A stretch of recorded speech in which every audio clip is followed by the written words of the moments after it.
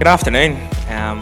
We're delighted to start our new series of Philippians this morning. But before we do that, just felt all morning to be prompted by the Spirit just to understand that there's people maybe who are watching online or here in the room, and often we come off the back of good weeks or indifferent weeks or hard weeks.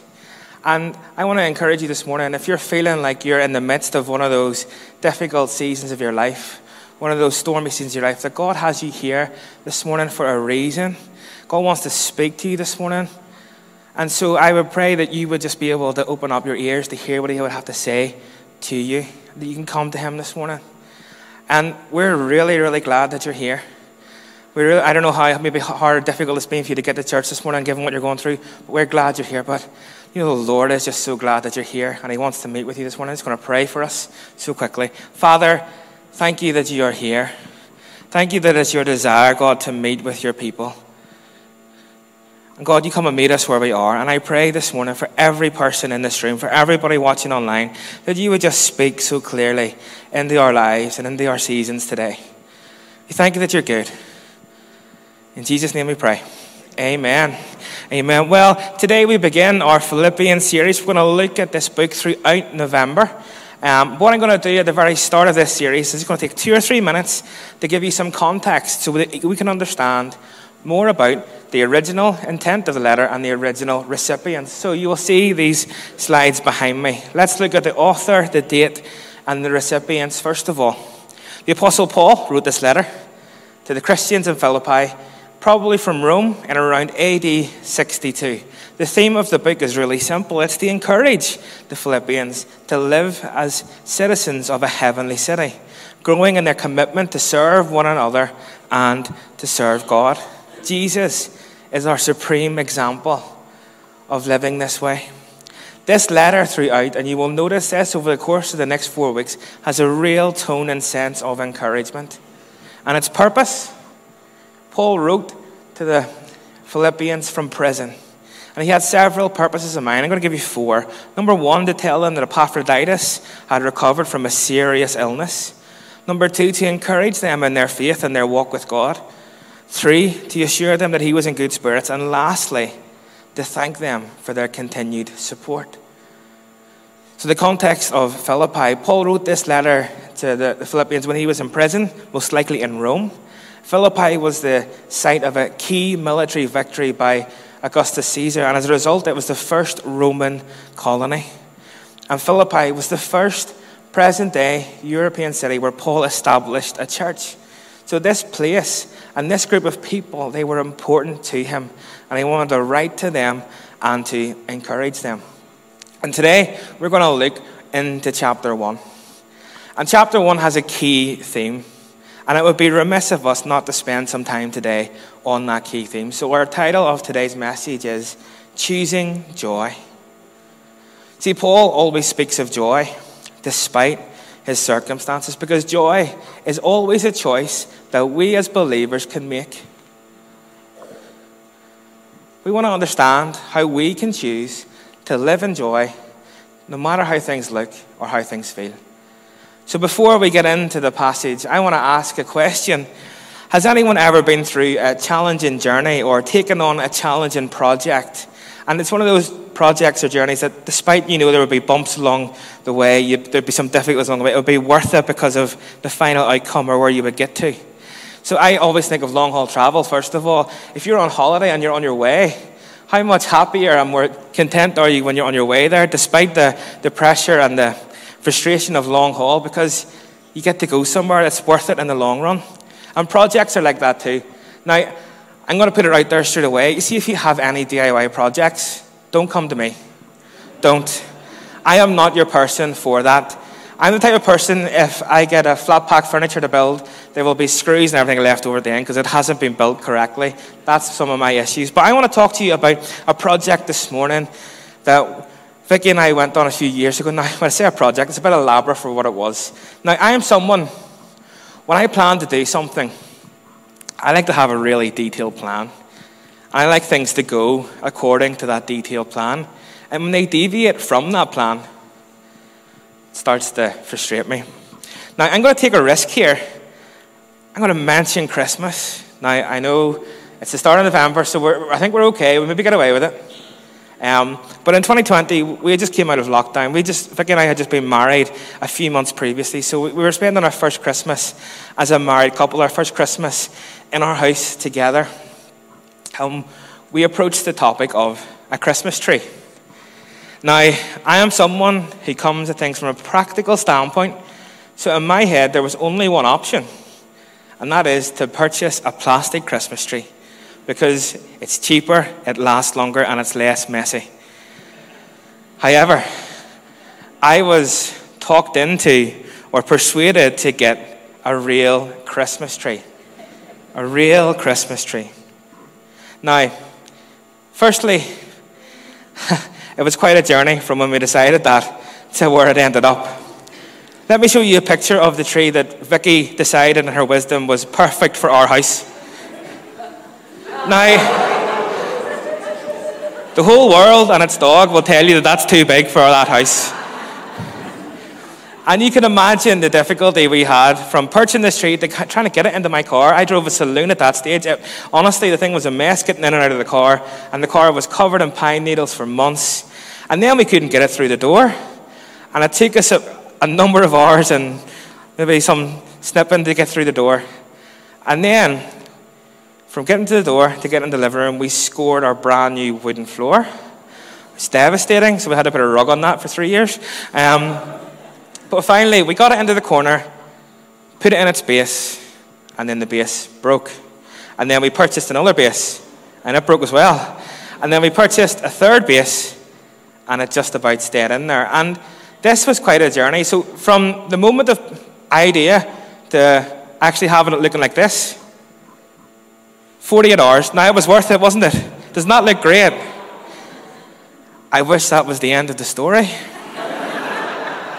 But it's not. 2 days later, I get up in the morning, I go in the living room, and it's just lying there in a heap. Decided to fall over. So we tie it to the radiator so it won't do that. And then a couple of days later, I'm in the kitchen, and I hear a scream from the front room. And I come in, and the tree is just lying on top of Vicky. And it kept on falling. It fell on it 3 times, but every time it fell on Vicky. I don't know what. Really had a vendetta against you. And then 3 days before Christmas, it turned brown and died. So the moral of this story is, if you're looking to buy a tree, buy a plastic one. But it was quite a journey, and I got frustrated because things didn't go as I planned. Things didn't work out quite as easy as I hoped that they would. And do you know what? Life can be a bit like that sometimes, can't it? Things that we go through in life, journeys and projects that we take on in life can be a little bit like that. Where I wonder if you ever said to yourself or said to someone else or even said to the Lord, I thought it was going to be easier than this. There are moments in our lives where it's like that. And I used to wonder and pray that God would just show me the blueprint for my life. I wished and prayed that He would just give me the whole plan. Give me the whole thing so I could see. Wouldn't be hard to make decisions then. Wouldn't be hard to know what way to go if He just told me everything. He would give me clear goals, a clear pathway from how to get from here to there. I'm glad He didn't. He knows better than that. And growing up in my early 20s, I had a really, really simple plan for my life. And I think it's a plan that most of us would like to have. It's going to come up now. We want to get from here to there as smoothly as we can. No bumps in the road. That's what we want. Just a smooth, steady progression. And that is all that we want. However, it doesn't always work out like that. Sure, it doesn't.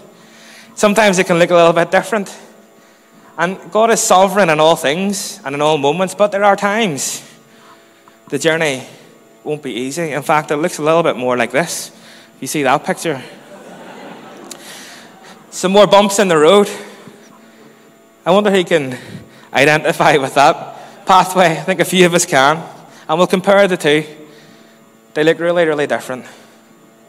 Yet, do you know, in all moments, friends, and in all details as we look back, we can see God's sovereign hand. And His plans are better than ours. And they may sometimes require some valleys and some difficulties, but his plans are better than our plans. And we can believe that. Now, the Apostle Paul, his life would be even more dramatic, even more strange than that second picture, even more difficult. It had a 180 turn during it, and he went through ups and downs. But despite that, he often writes about having joy, choosing joy and rejoicing in all circumstances. He understands something about joy, and it's a dominant theme throughout this letter. Not only does Paul give instruction on how to have joy, he gives testimony of his own joy. So not only does he talk the talk of joy, he walks the walk. See, let me give you the circumstances. Paul is in prison. He's in a terrible situation. He's in an awful moment. These are difficult circumstances, and yet in verse 18 it says this, "In this I rejoice. Yes, I will rejoice." What was so strong in Paul's heart, in Paul's life, that he could live triumphantly over his circumstances and not be pulled down? And I say, whatever it is that he has, I desperately need it. And you do as well. Because we're all too aware that we're subject to circumstances and trials in life. And so many times, it challenges and steals our joy. Now here's an interesting fact about this first chapter in Philippians. There are 3 words that are repeated more often than any others. The first word is the word Christ. Christ is mentioned 18 times in this chapter. Now, I don't know if there's any other book of the Bible, chapter in the Bible, that mentions the word Christ so much. This is a Christ-centered chapter. So if we're to have joy, it must be Christ-centered. The second word that is used repeatedly is the word gospel. The word gospel is used 6 times in this chapter. It's a lot of times for the word gospel to be used in one chapter. So the secret to joy somehow is wrapped up in Christ and the gospel. And then in chapter 1 we see the word joy 4 times. Let's connect the dots. Christ, gospel, joy. It becomes abundantly clear why Paul had joy. His joy was directly attached to Jesus Christ and the gospel. That's where his joy came from. That's what his joy was all about. And it's not just the knowledge of the gospel, which, by the way, is something to be joyful about, isn't it? Isn't God good? It's not just the knowledge, but he was joyful on the spread of the gospel, the advancement of the gospel. It makes no difference, Paul says, what happens to me as long as Christ is glorified and the gospel is shared with others. That's what brings him joy. And we're going to look at 3 points today, found in verses 12 to 20. And they'll come up behind me, and if you're following, you can note them down, or they're in the app as well. The challenge to joy. There were some real interesting challenges to his joy.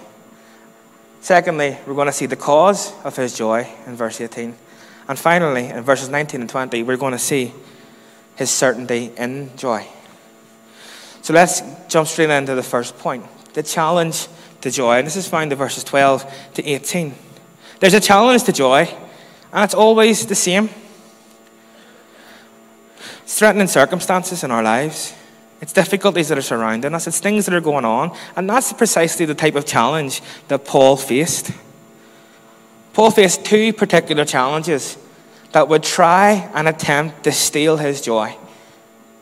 The first and most obvious being the circumstances that he finds himself in. He's in prison.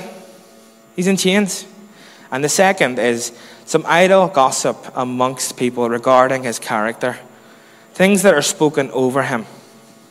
So he's got these 2 things. The set of circumstances, set of difficult circumstances he finds himself in, and secondly, the things that are spoken over him, the things that have been said about him. Maybe you can resonate with one of those. Verse 12, what has happened to me has served to advance the gospel. Paul finds himself in prison, the very essence of what a difficult set of circumstances look like. He finds himself in bars, he finds himself in chains, in prison because he was preaching the gospel. Now, if you found yourself in prison, what would you be doing? I'll tell you what I would not be doing. I wouldn't be writing to churches trying to encourage them to have joy. I'd be writing to churches saying, you better pray that I'm getting out of here. I'd be hoping, dreaming, and praying my way out. But Paul, he's telling them how they can have joy. His circumstances didn't steal his joy. They challenged it, but they didn't steal it. Circumstances or situations that you find yourself in, they can feel at times overwhelming. They can feel very, very real. We've all been there in seasons of our lives, and maybe you're in that now, where our circumstances, our challenge, steal any form of joy or contentment that you might have. And yet here we have Paul, in the most horrendous set of circumstances, choosing joy. Something we can learn from that. All of us will face tough seasons, tough trials. You may not find yourself in physical chains, like Paul was in. But the difficulty or storm that you find yourself in can often make it like you feel like you're bound, like you feel like you're imprisoned, like you feel like there's no way out. Maybe we can relate to Paul's circumstances more than we realize. Whilst we aren't physically imprisoned or in chains, often our circumstances can make us feel like that, like there's no way out. But we sang this morning, God breaks every chain, and he can do that today. But here he finds himself in this prison cell. He was alone, he was in the darkness, he was bound. But despite all of these things, he knew God was in control. Verse 15, here's the second challenge to Paul's joy. He says this, some, to be sure, are preaching Christ, even from envy and strife. Now, let me make this clear. These are preachers of Christ. These are not false teachers. They are preachers who lived in Rome. And in verse 17, Paul tells us how they've been causing him distress. They've been saying things about him. They've been speaking negatively about him. And the reason is they're jealous of Paul. See, Paul's gifted. Paul's influential. Paul's powerful. And with Paul in town in Rome, all the believers have their attention drawn to him. So even though he's in prison, he's the talk of the streets. And these preachers are envious. They're jealous. And he's not saying that they need to be saved. He's saying, no, actually, they're preaching Christ. They have the right gospel. They have the right message. They have the right emphasis. They're preaching. They have the right message, but they have the wrong motives.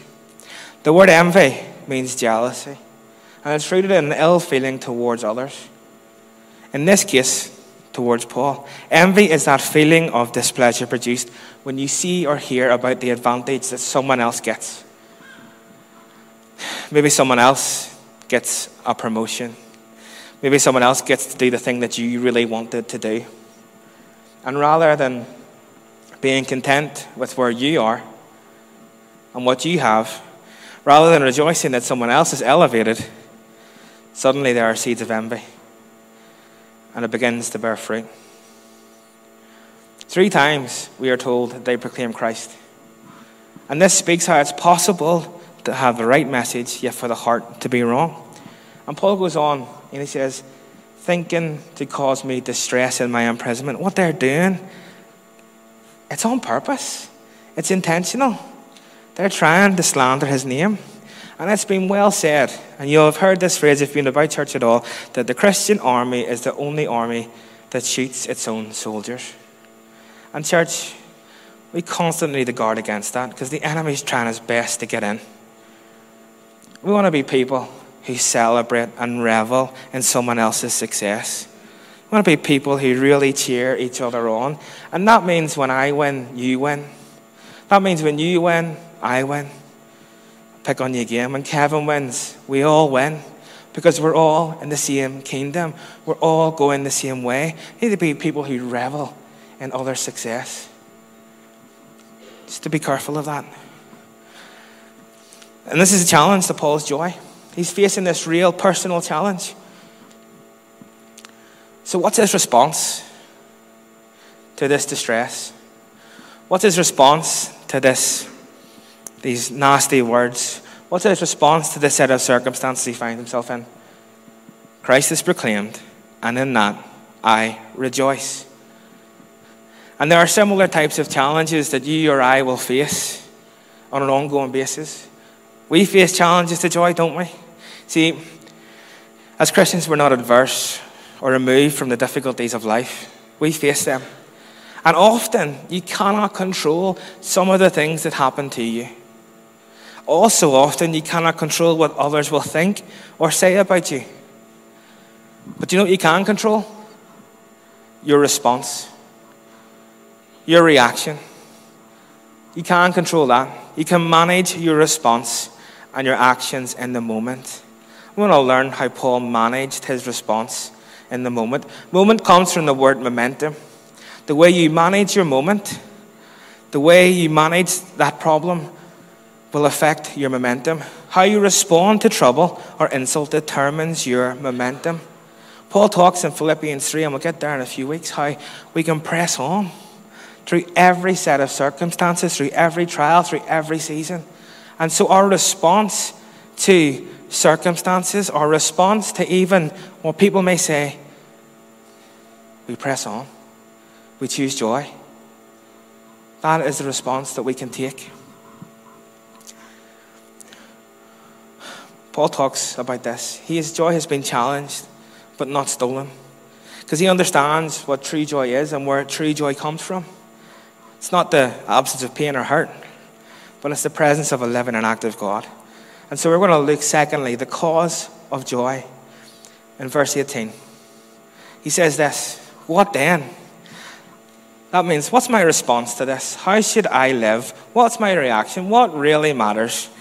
And it's simple, that Christ is proclaimed. He's saying, do you know what it is? This is all about Jesus. It said the gospel goes on, and that is what I will rejoice in. Even when he's thrown into prison, even when people are turning against him, even when his name is being called into question, Paul is rejoicing. The secret of true joy, no matter what, is understanding the true source of joy. See, this world has a real shortage of joy, but it has an overload of fear. It has an overload of worry. It has an overload of discouragement. Even this idea of the pursuit of happiness or pleasure seeking, it doesn't bring deep and lasting joy. Things in life that bring joy only last for a short time. But we have to understand then the difference between joy and happiness. See, happiness is an emotion. And God never intended for his people to be in an emotional state all of the time. But joy is not an emotion. Joy is a deep conviction. It's something that's in us. It doesn't change based on how things look or how we feel. Biblical joy, that true joy, comes from filling that spiritual void that's in all of us with good relationships, but primarily a relationship with Jesus. He puts it this way in John 15, verse 5. I am the vine, you are the branches. He who abides in me and I in him bears much fruit. And that fruit includes joy. See, the Bible speaks of joy more often than of being happy. Hap means chance and is the root of several words. Happen, happening, haphazard, hapless. So happiness is a glad feeling based on something happening, something good happening. It's on chance. God wants us to experience happy times. He does. But his greater desire is that you have unconditional joy. Unconditional joy that doesn't change based on how things are going. Jesus said that his joy would remain in you and your joy no one will take from you in John 15. So when Paul lists the fruit of the Spirit in Galatians, he lists joy as second, preceded only by love. Being second in that list surprises many people who think that joy is spiritually unimportant. It's actually the opposite. We know of some religious people who will even try their best to shun the idea of joy, at least subconsciously, thinking we should instead walk around being somber. A lot of people have the idea out there that Christians are boring and joyless. But I tell you, that is not the case. Isn't that right, church? That's not the case.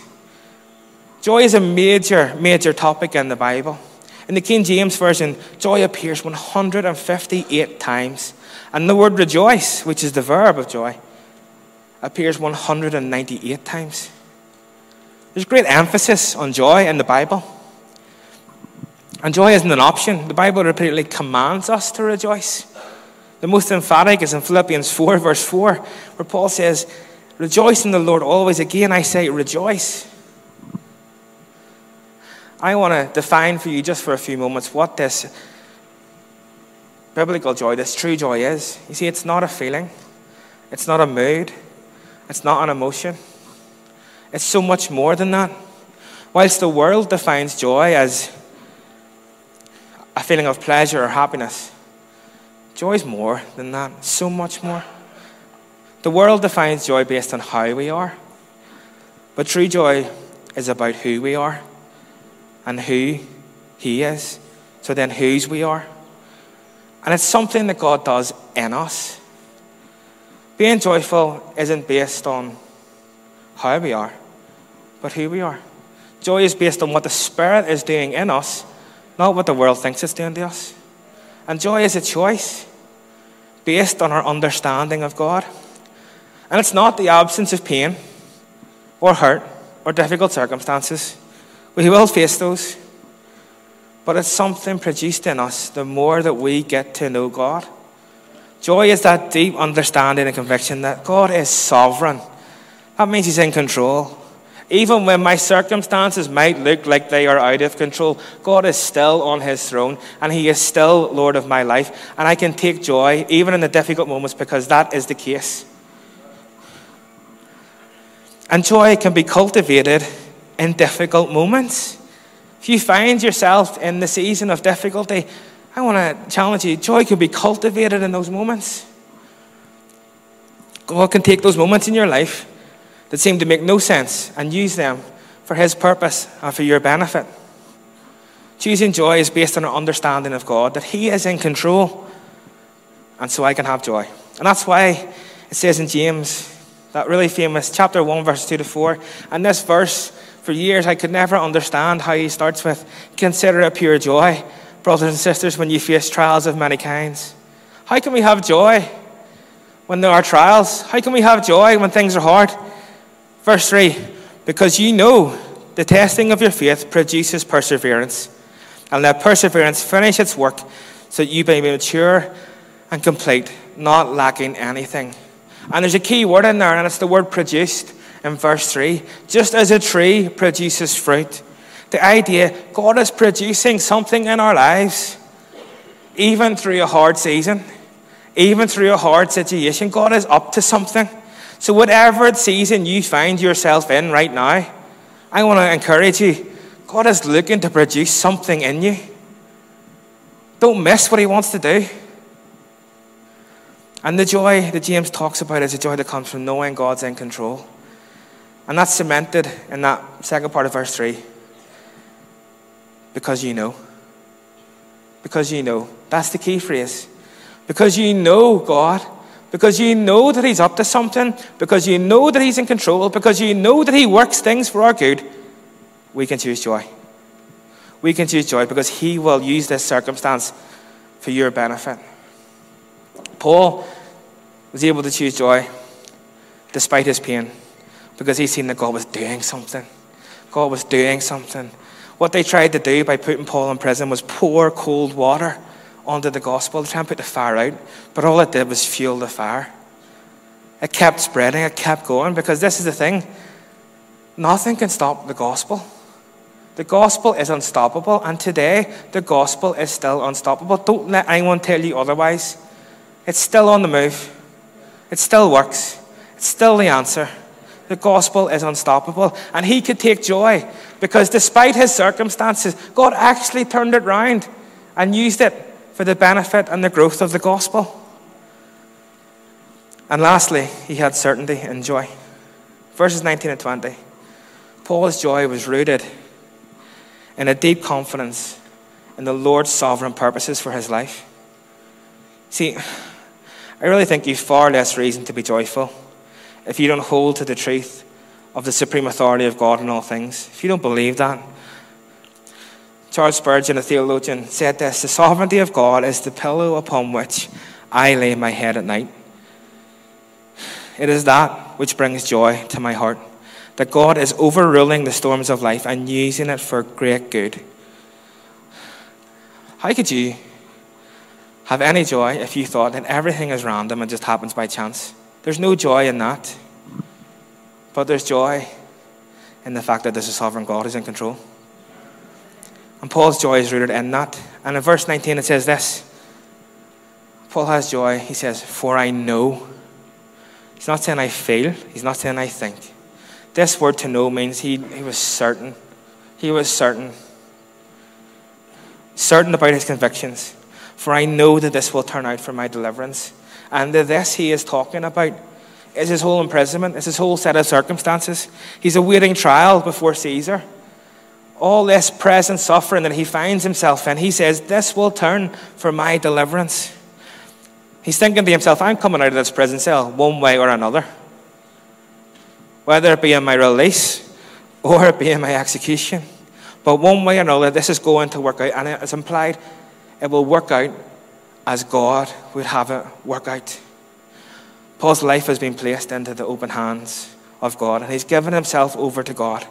And then he says in verse 20, according to my earnest expectation and hope. Now this word earnest expectation is a very technical Greek word. I'm not going to take the time to break it down, but it's 3 words in one. And its idea is to stretch the neck forward. Now it's hard for me, I don't have much of a neck, but you stretch your neck forward. This idea is to stretch the neck towards, looking ahead to the future with concentration. Leaning towards the future positively. This earnest expectation of knowing there's a future. And hope. Now the word hope is not how people often define the word hope today as this wishful thinking. The word hope is having a certain confidence about the future. And that certain confidence is that God holds the future and that our lives will work out because he's in control. And this is the grounds for Paul's joy. That God is sovereign, that he's in control, and he's in control of his circumstances. God has the whole situation at hand. And he concludes by saying, whether by life or by death. It's very apparent he doesn't know which way this will turn out. He doesn't know the verdict. He doesn't know what the outcome will be. He will be released from prison to serve and to preach for another 6 years. But at this point, he doesn't know that. He feels like he's on death row. And Paul says, it's in God's hands. I have hope. I have eager expectation. And it can only be that God will work out his perfect plan and sovereign will in my life. This is what gives Paul certainty. And this is what gives him joy.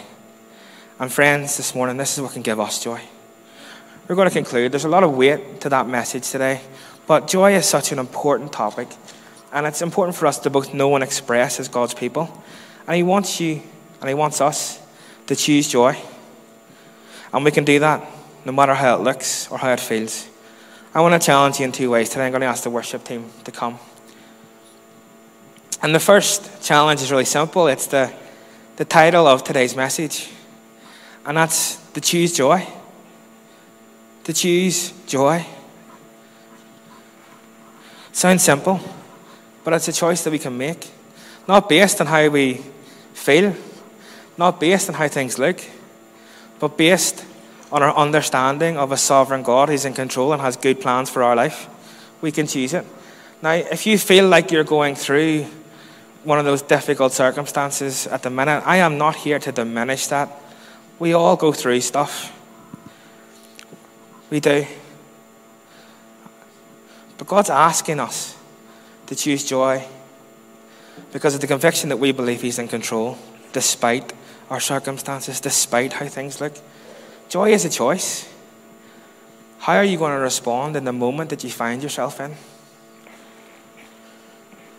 And there's a simple prayer that you can pray at this point. And it's in Psalm 51. The psalmist prays, "Restore unto me the joy of my salvation." And this morning, if you feel like the enemy has tried to steal your joy, or has stolen your joy, if you feel like the world has stolen your joy, you just call out to God and say, "Restore unto me the joy of my salvation." It's a simple and easy prayer to pray. And you know what, friends? He will do that because he is the source of joy. Not the world, not our circumstances. He is the source of joy. And secondly, I want to encourage you to look to Jesus, just as Paul did. Where did he find his joy? It was based on Jesus Christ and the gospel. True joy is based on him. And I would love it today for you to focus in on Jesus. And I just had the story in mind, found in the Gospels of Peter as he was walking on water. Peter saw Jesus on the Sea of Galilee and he said, "Let me come to you." And Peter stepped out of that boat and he began to walk on the water. And it was going fine. See, when he kept his eyes on Jesus, it was all going great. But then he took his eyes off Jesus for a moment, and instead he looked at the storm. He looked at the waves surrounding him. And in that moment when he took his eyes off Jesus, he began to sink. He began to sink. Maybe that's how you feel today. You look at the circumstances and storms around you, and you've taken your eye off Jesus, and you're beginning to sink. He began to go down. But then Peter prayed this really simple but brilliant prayer. "Lord, save me." And the Lord reached out his hand, and the next thing we read is they are both in the boat, safe. Do you need to refocus on Jesus today? Have you taken your eye off him and onto the storms? Look to Jesus, and in this moment you can say as well, "Lord, save me." And he will stretch out his hand because he's here, and he will meet you where you're at, and he'll bring you to safety. Just a simple cry, "Lord, save me." And maybe that's a prayer that you need to pray today for the first time. Maybe you've never asked God to save you. Maybe you've never prayed that prayer, "Lord, save me." We've talked about how God and only God can bring and be the source of true joy. True joy that you cannot find in any other place, in any other person, in any other thing. And maybe you're hearing this and you realize that you need to place your trust in the sovereign God.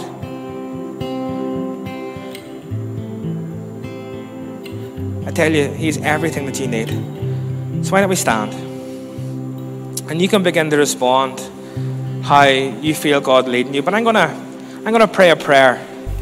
And maybe you will join with me. And if this is something you want to pray for the first time or to recommit your life to God, you can pray this with me. And then just after, I'm going to take a walk down and walk out the back. And if you have prayed this prayer, I want you to follow me out. And we would love just to connect with you and give you some literature and help you on this journey. But let me pray this prayer. So pray it along with me. Lord, I admit that I'm a sinner. I need and I want your forgiveness. I recognize that your mercy and grace is a gift you offer me because of your great love, not based on what I've done. Lord, save me.